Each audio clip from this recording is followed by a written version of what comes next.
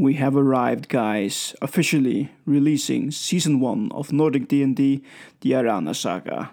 And now we will release one episode each week. But today we're going to start with Session 0, where we learn more about the podcast and where we meet the players. Enjoy.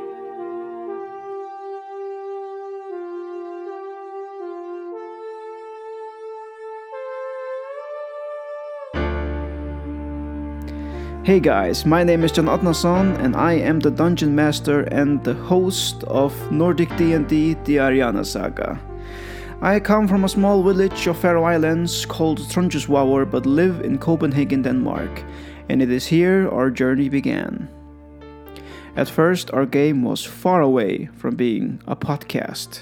We started playing in my small apartment, just a couple of Faroese rams playing for the fun of it. And we were playing in Faroese, which is the native tongue spoken in the Faroe Islands, and it sounds something like this. Jeg får mer en spaseretur I morgon. Forgangande om man fjörron her så jeg en ljotan mann. Han lyktust akkurat en fjøretrøtli, så jeg får sporstan herfra. Anyway, that's how it sounds. So yeah, we were just playing a couple of Faroese guys. But then Danish players joined the game, and we started shifting over to playing in Danish, which is our second language, so that was no problem.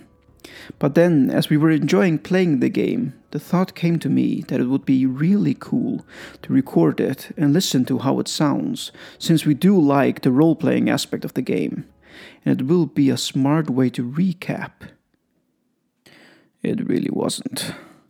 Way too much work just for a recap. But as I listened to it, wasting time on a dumb idea, making a recap, the thought came to me that there is a better idea here. It would sound cool if I added some sound effects to it and just listened to it as a story. And from there came the idea of making it into a podcast. And of course, I know about Critical Role and God's Fall and Adventure Zone and others podcasts like it, which are so entertaining, and listening to those podcasts inspired me to try it out myself, and so we started recording. But there was a problem. First, we started recording in the middle of the campaign. We were playing in Danish, which is fine if you only want Danish audience, but I wanted more to get the chance to listen. So I took a talk with the guys if they were up to recording in English instead, so we will get a much broader listeners range. They were game. Awesome. So we decided to go on in English. But then it was the missing part of the campaign, where we did not record at all, and there was a lot of cool shit happening in that game already that the listeners won't get to hear, and that is a shame. And just won't do. No. I want you to get the entire story. So I gathered all the old notes from the first session and wrote the entire thing down in English, with the help from the players recapping all the relevant details from the first session to where we started recording in English. And I've put it all together in a clever way, which means in some of the episodes there is some storytelling. This will be called flashbacks, and during these parts it will sound more like an audiobook than a D&D game, but this is only in the flashbacks. The rest of the show is recorded games where you get the more D&D feeling with the dice rolling and the checks. This way you get the entire story. So the big question is now, what is different from this D&D podcast to all the others, and there are many? Well, I want it to be different in that way that I want you, the listeners, to know all about what is going on in the world of Ariana. That means you'll know more than the players, and you will know more about the players themselves than they know about one another. And there will also be audio cinematic cutscenes of events that the players know nothing about, so you can follow the enemies and their plans as well. Well, to some degree, of course. Not everything will be revealed, but enough for you to know relatively what is going on. But with the room of getting surprised as well, for some things may not be as they seem. There will also be in all episodes a short segue with lore, so you will get to learn bit by bit in every episode about lore. And now I feel like I want to introduce the players. Another thing that you're going to know right here from the beginning are their backstories, details about their lives, so you maybe get this intimate feeling right from the beginning about who they are. And let's go to the first introduction right now.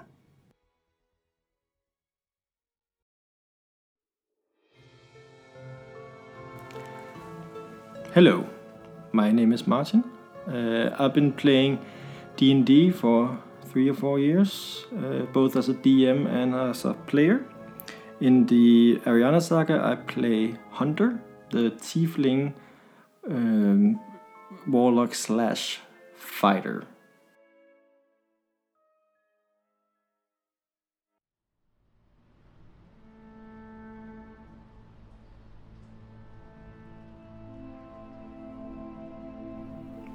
My mother died giving birth to me. My father always told me that it wasn't my fault. But I'm quite sure that me having a lower body misformed to look like a demon, hooves and all, complicated things for my fully human mother. In Little Canyon, the small town I was born in, my condition was met with great disgust and hatred. But my father still cared for me, even when people yelled curse words and spat at us on the street. My father just decided to move us to the outskirts of town to have less interactions with other people. The first 12 years of my life was spent with my father. He taught me to read and write. He taught me to survive in the wilderness, hunting and gathering. He even taught me to use a sword and a bow, something I, according to my father, had quite a talent for. I was happy. But everything changed one night shortly after my 12th birthday. We had just sat down for supper when we heard hard knocks on the door. My father went to open, and outside stood a man in full armor, soaked from the rain. The man spoke, and what he said made my father lose all color. We found him. This was the night where I found out that everything I thought I knew was wrong. My father, who I thought was a simple woodsman, used to be a famous monster hunter. He traveled Ariana, getting paid by kings and nobles to get rid of anything from undead to abominations, though he specialized in fiends. He ended all that when he met my mom, settled down, and a year later I was born. Shortly after my birth, he had discovered the cause of my condition. An old nemesis of his, a devil called Irok, had found out when my father had settled down. And one night when my father was working, Irok had shape changed into my father's image, had entered our house and laid with my mother. And the result was me. As soon as he found out what Irok had done, he asked his brother, an old hunting partner, to find the devil so my father could get his revenge.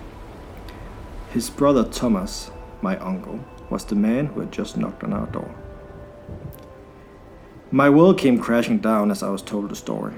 Not only was the man I called father not my actual father, I was half devil.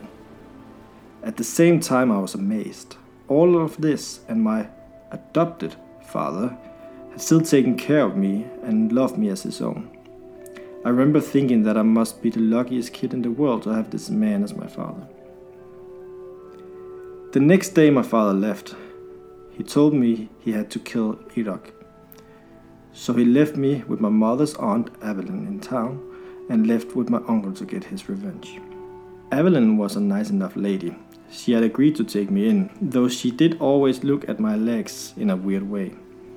Her 2 sons, on the other hand, was absolute bastards, mocking, bullying, kicking and punching me every time their mother wasn't looking. They made my life a living hell. And on top of that, I was back in the center of Little Canyon, enduring the comments and glares from the other citizens. So I spent as much time as possible away from everyone, mostly practicing with my bow, learning trick shots and increasing my speed. 6 months passed like this, and every day I thought about running away to the big city, where I imagined people would be more tolerant, but I had to wait for my father.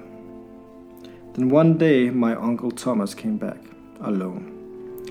He told me the story of how they have tracked down the devil Irok and slain him. Sadly, my father had been mortally wounded in the fight.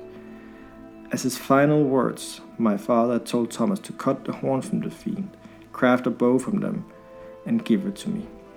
He handed me the bow, and as soon as I touched it, I felt a surge of magic flowing through my blood. Suddenly I knew things that I couldn't possibly know about magic, about my devil heritage. That night I packed up my few belongings and left Little Canyon for good. When I arrived at Angel's Bliss, I was shocked by the size of it. I had never seen so many people in one place, and best of all, nobody seemed to take notice of me. In the beginning, I mostly survived by finding scraps of food around taverns and in the market, but soon I met other urchins who made me a part of their group, and taught me how to pick locks and get things from people's pockets without them noticing. I started performing on the streets with my archery skills. People were quite impressed that a kid my age showed such a great amount of accuracy, and while people was distracted looking at me doing trick shots, my friends relieved them of their valuables. For 4 years this was my life, performing during the day, stealing during the night, and then I met Taran. One day after I had finished my performance, a tall elven man came up to me. He introduced himself as Taran and told me that he was the leader of a traveling carnival and he was looking for a new performing talent. He invited me to join, and even though I didn't want to leave my friends, I couldn't say no to the opportunity to travel and see the world. My first performance for the carnival was in the town of Amek. At first I wanted to wear a long tunic because I didn't want people to be disgusted by my malformed lower body. But Taran told me that I should accept who I am, use it to my advantage. So he made me a helmet with huge ram horns attached, making me look even more demonic. I still vividly remember how Taran first introduced me. "Ladies and gentlemen, beware. Our next performer is here to hunt you down and drag you back to hell with him. The Horned Hunter." A gasp went through the crowd as I entered the arena. A couple of kids even started crying. But it changed into a huge applause as soon as I started shooting my bow. For 2 years I traveled with the carnival. I continuously got better with my bow, and Taran, who knew magic himself, helped me better understand the magic I had been bestowed through my bloodline and my connection with my bow. Taran was a master of lore and a great storyteller. And as he taught me, I started feeling a craving for gaining new knowledge. That's when I decided it was time to strike out on my own as an adventurer, on a quest to find as much magical knowledge as possible. I gave up my birth name and will forever be known as simply Hunter. This was Martin Rajan playing Hunter. And now we're going to meet Bastian. My name is Bastian, and I'm 27 years old. I've been playing role-playing games for about 2.5 years now, and I run some organized Adventures League games in a shop in Denmark called Faro Cigar in Copenhagen. So if any one of you listeners ever want to try it, feel free to show up every second Monday. And I play the character Kettle, who is a male human druid, who is what should we call it?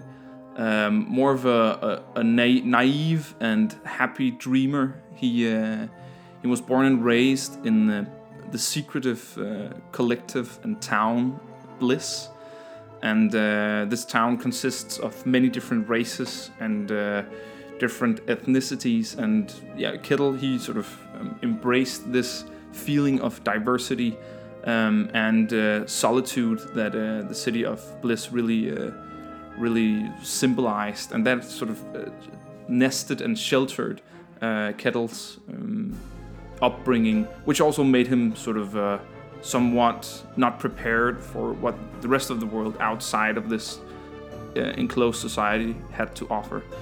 So that's my character.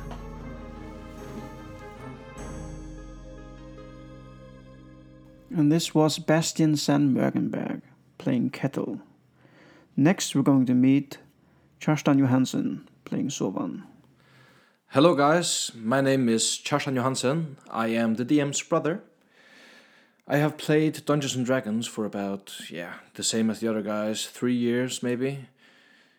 John, myself and Martin, we started playing at the same time in the same campaign. So it's kind of special that we're all here joined in this podcast. I am playing Sovan Velfaren. He is a human warlock with a small twist, and this is his backstory. The night is oddly dark this night in 8th Village. Snow and the howling of the wind make it near impossible to wander outside without some kind of magical means. Sovan, nothing but a boy, woke up in the middle of the night with a strong urge. He did not know of which nature this urge was, but something was calling him. Something he had not felt before. Being a citizen of 8th Village since birth, he knew the dangers it possessed, and thus decided to wait and find out what it meant in the morning. A few hours went by, and suddenly Sovan felt like he was pulled out of his bed. As he woke, he felt that his clothes were soaked in sweat. He could wait no longer. He dressed according to the weather and went outside. He had no hope of finding his way with the bare eye, as the odds of perceiving anything through the cover of night and the heavy snowfall were slim. But there was another way. The urge led him in a particular direction, and for every step he took, the stronger the urge got. After wandering for about 30 minutes, he landed in a massive hole in the ground. The fall was deep, and Sovan injured his leg in the process. But what he found was so astonishing that the pain almost gave way to the excitement. Buried in the mud, he saw a sword emitting bright light. A sword of which nature he had never seen before. At first glance, he knew he had to take it, and as his hands clutched the hilt of the sword, Sovan felt like his soul was dragged out of his body. Then there was darkness. After coming to, Sovan awoke in his bed, soaked in sweat again. But he felt that he was not the same. Something had changed. He felt power. His urge was still there, but not as strong as it previously was. He sat up and looked into the mirror. He saw his eyes pulsing with light. His mother had always told him that he was special, a gift from Valra. But he hadn't thought much of it, since every mom would tell their only child that. The following days, Sovan felt like he was fighting a cold. He felt warmth and chills creep under his skin almost simultaneously, as his mind boggled back to the incident. All he remembered was a strong urge and a sword, nothing more. He had to get some fresh air and went outside. It was on the back end of the winter season, but he gathered what was left of his strength and left. As he walked along the small path leading from his house to 8th Village proper, he stumbled upon a group of boys bullying a child. As he ran over to help, he swiftly learned that he was severely outnumbered, as punches were thrown at him from every angle. In an act of panic, he called out for help, and he got his answer. As he went for a punch, he summoned something not of this world, a blade of shadow, and it pierced through the torso of one of the boys.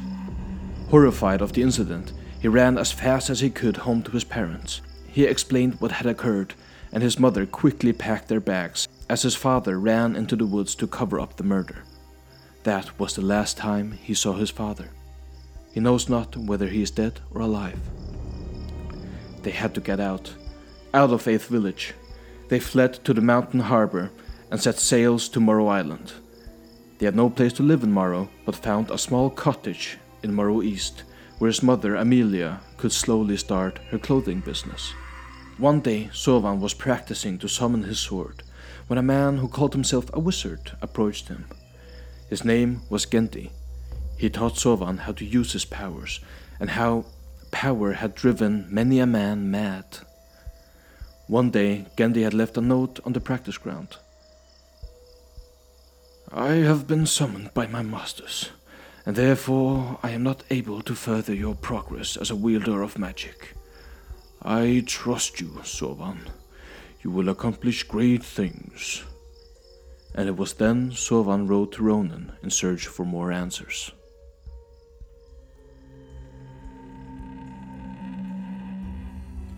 That was my brother, Kjartan Johansen, playing Sovan Wilferin. Then you have Hutler, Victor Demon. He plays an elven barbarian called Victor, and he is in episodes 1 and 2. Hutler sadly left the game after only a few sessions, but his character is in the show, for he did put his mark on the story, so he will get a shout out. We were glad to have you, Hutler, and you are missed. Now Hutler wasn't able to record his own backstory, but I will do the honors. Ever since he was a child, Victor, being a wood elf outlander, had always felt a little different than his fellow elves. He was always told that he was one of a kind. Never had you seen an elf as large as Victor, but a kinder soul you could not find either. His size made it hard for him to hide, but to be honest, Victor never felt the need to hide from his foes. Nevertheless, he was mocked and ridiculed for being different than the other elves. After a long time of being frowned upon and mocked, one day, in rage, he took on all those who mocked him, who had become violent against him, and he gave them such a beating that no one ever crossed Victor again.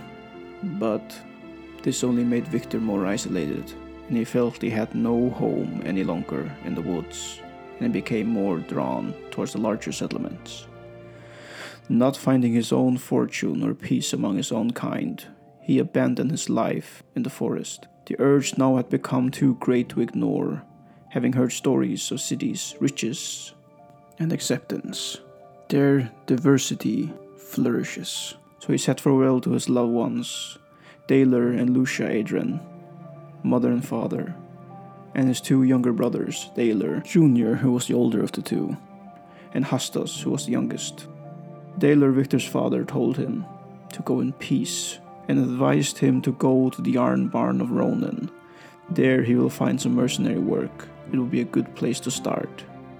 He was speaking from experience. And he told him, "Goodbye, son. May you find glory and peace. We hope to see you again, my boy."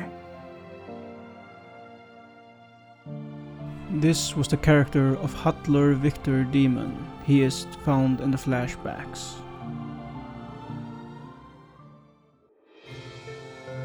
Then there is Toder Bistrom. He is playing an elven monk. Toder was one of the players who was not so hyped about it becoming a podcast, which is fair, so his character is sometimes voiced by someone else during the flashbacks. But in the live game recording he is playing himself, which is great. I will try my best to not make it confusing when it comes to Hadurai in the flashbacks. During his backstory, I will voice Hadurai.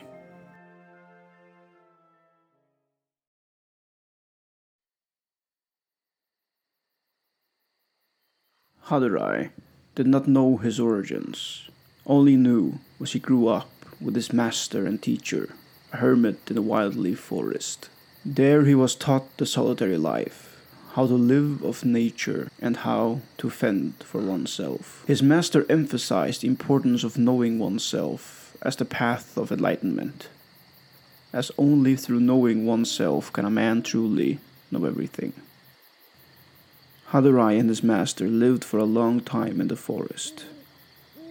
His master did not reveal much to him, but one night, over a campfire they were talking, and he explained to Hadurai how he was hunted, and how his guild has been hunted for a while now. He didn't want to say who the hunter was, but he gave Hadurai a whisper. It shocked Hadurai to hear who wanted them dead.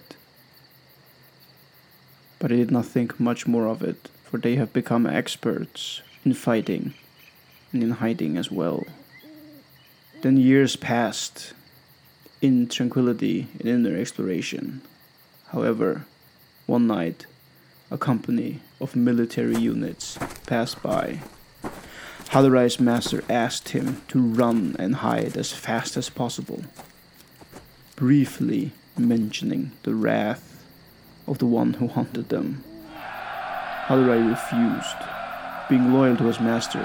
However, his master focused, and with one open palm sent Hadurai flying far into the forest, knocking him unconscious. When Hadurai came to, he hurried back to their hut. It was on fire. He looked around and saw several bodies lying around. At first, Hadurai couldn't recognize any of the bodies, hoping that his master had escaped. However, lying in the middle with a tranquil expression on his face, he found his master. Hadurai swore that just like these trees yield to the storm and mountains cleaved by the ground, so too would his master be avenged. For I will never forget who was to blame for this and who ordered them all to be killed. It will not be forgotten. Hadurai knew that this would not be an easy task. Furthermore, he had no knowledge about the whereabouts and how to get to the guy responsible for the death of his master. But he needed to acquire the knowledge, and would surely require resources which he did not possess, for their life had been a humble one. His first goal was therefore to go to Angel's Bliss. There, he most likely can make a name for himself. But to get into Angel's Bliss is no easy task either, so the first stop will be Ronin, to make some money, and then Angel's Bliss, and then Retribution.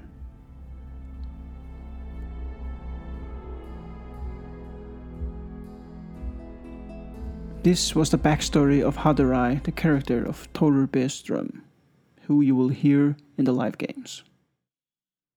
Those were the players. I, John Otnason, am the DM of the game, which means I write the story and control what is going on. But apart from that, I do all the editing as well. I do some of the homemade sound effects for the show and most of the narration work, but I also get the players to help in the narration, mostly in the flashbacks. I am lucky to have a lot of talented friends and family members, such as Guntur Johansen, my cousin, who made the intro and the outro soundtrack in the show. He has also made some homebrewed songs which we will hear in Season 1, and he is also one of the voice actors used in the show. Yeah, you heard right, there are also voice actors. I came up with the idea of writing the dialogues down, well some of them anyway, that I have in the game for some of the NPCs and some of the villains and other characters as well. And I asked different people if they were interested in trying some voice acting in a fantasy podcast, and they were, which is awesome. It really makes the audio cinematic scenes of dialogues so much more nice this way. So to you, Roger Einarsson and Atni Hansardottir, Daniel Jakob Hansarsson og Guntur Hansen, thank you for being a part of the show.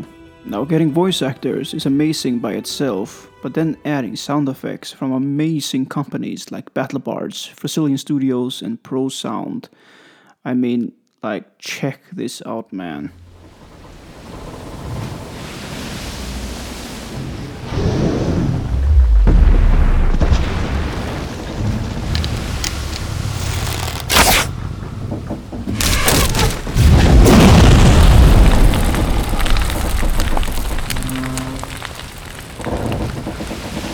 Oh yeah, that is so nice.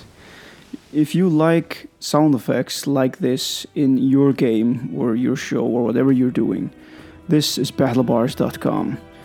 We've got a link at our homepage at nordicdnd.podbean.com and our YouTube channel. If you take that link to battlebars.com, you'll get a discount on subscriptions. You can have sound effects just like this. We use also sound effects from Pro Sound and Brazilian Studios. Pro Sound Effects has their homepage at prosoundeffects.com, where they have a lot of bundle and you can see their pricing there. We sadly do not have any discounts on their merchandise. And the same goes for Thessalian Studios, where we use a lot of the music from. I have a link to Thessalian Studios on our homepage. Check it out, guys, it is very nice. But remember to check out their policies. That goes for all the sound effects companies. Always check their license and check their policies, because they may change. Just to be sure that if something I say here may have changed, then you are warned that you have to check it, so we do not take responsibilities for that.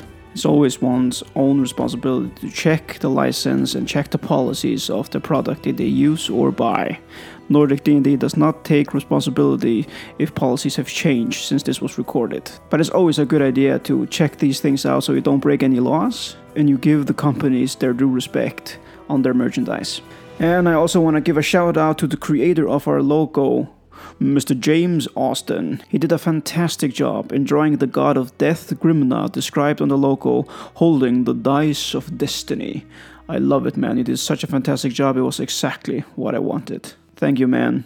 Go check him out. He's found on Twitter, on Instagram, and on Facebook. I'll try to set up a link on our homepage so you can find his Instagram site, James Austin.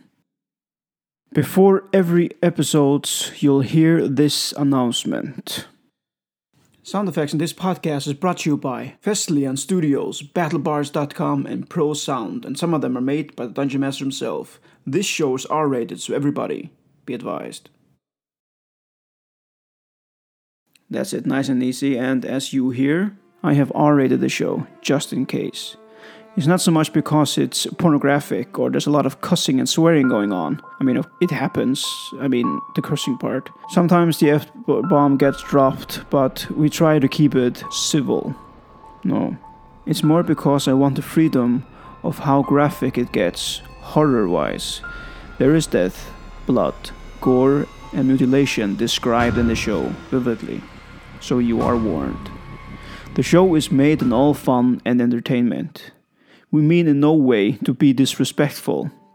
I say that because there are different descriptions of characters in the show, where we describe how they look.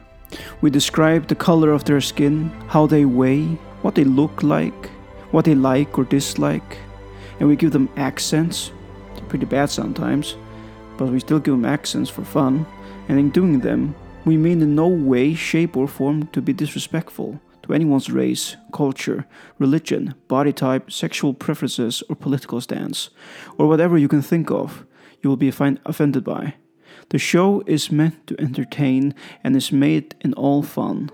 But like I said, it is R-rated, so you are warned.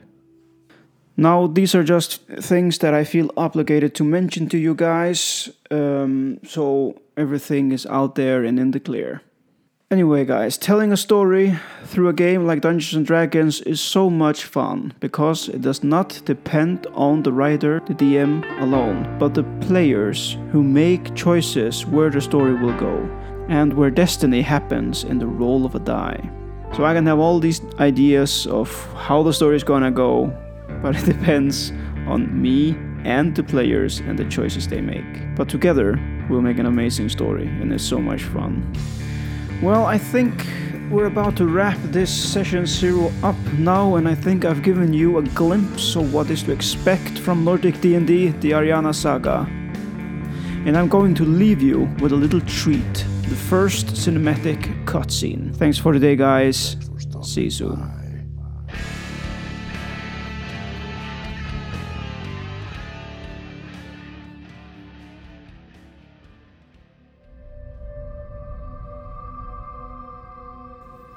In the realm of the undead sits the god of death, Grimna, on his throne. He speaks.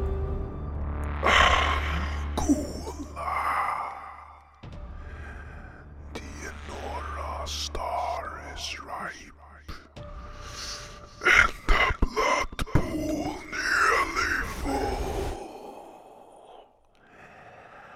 The hour is near. Go and make the path for the crows and the ground. This time, I will not be in that. The plan is set in motion, my lord, and your minions serve you well. Soon, all of Ariana will emerge in shadow and death.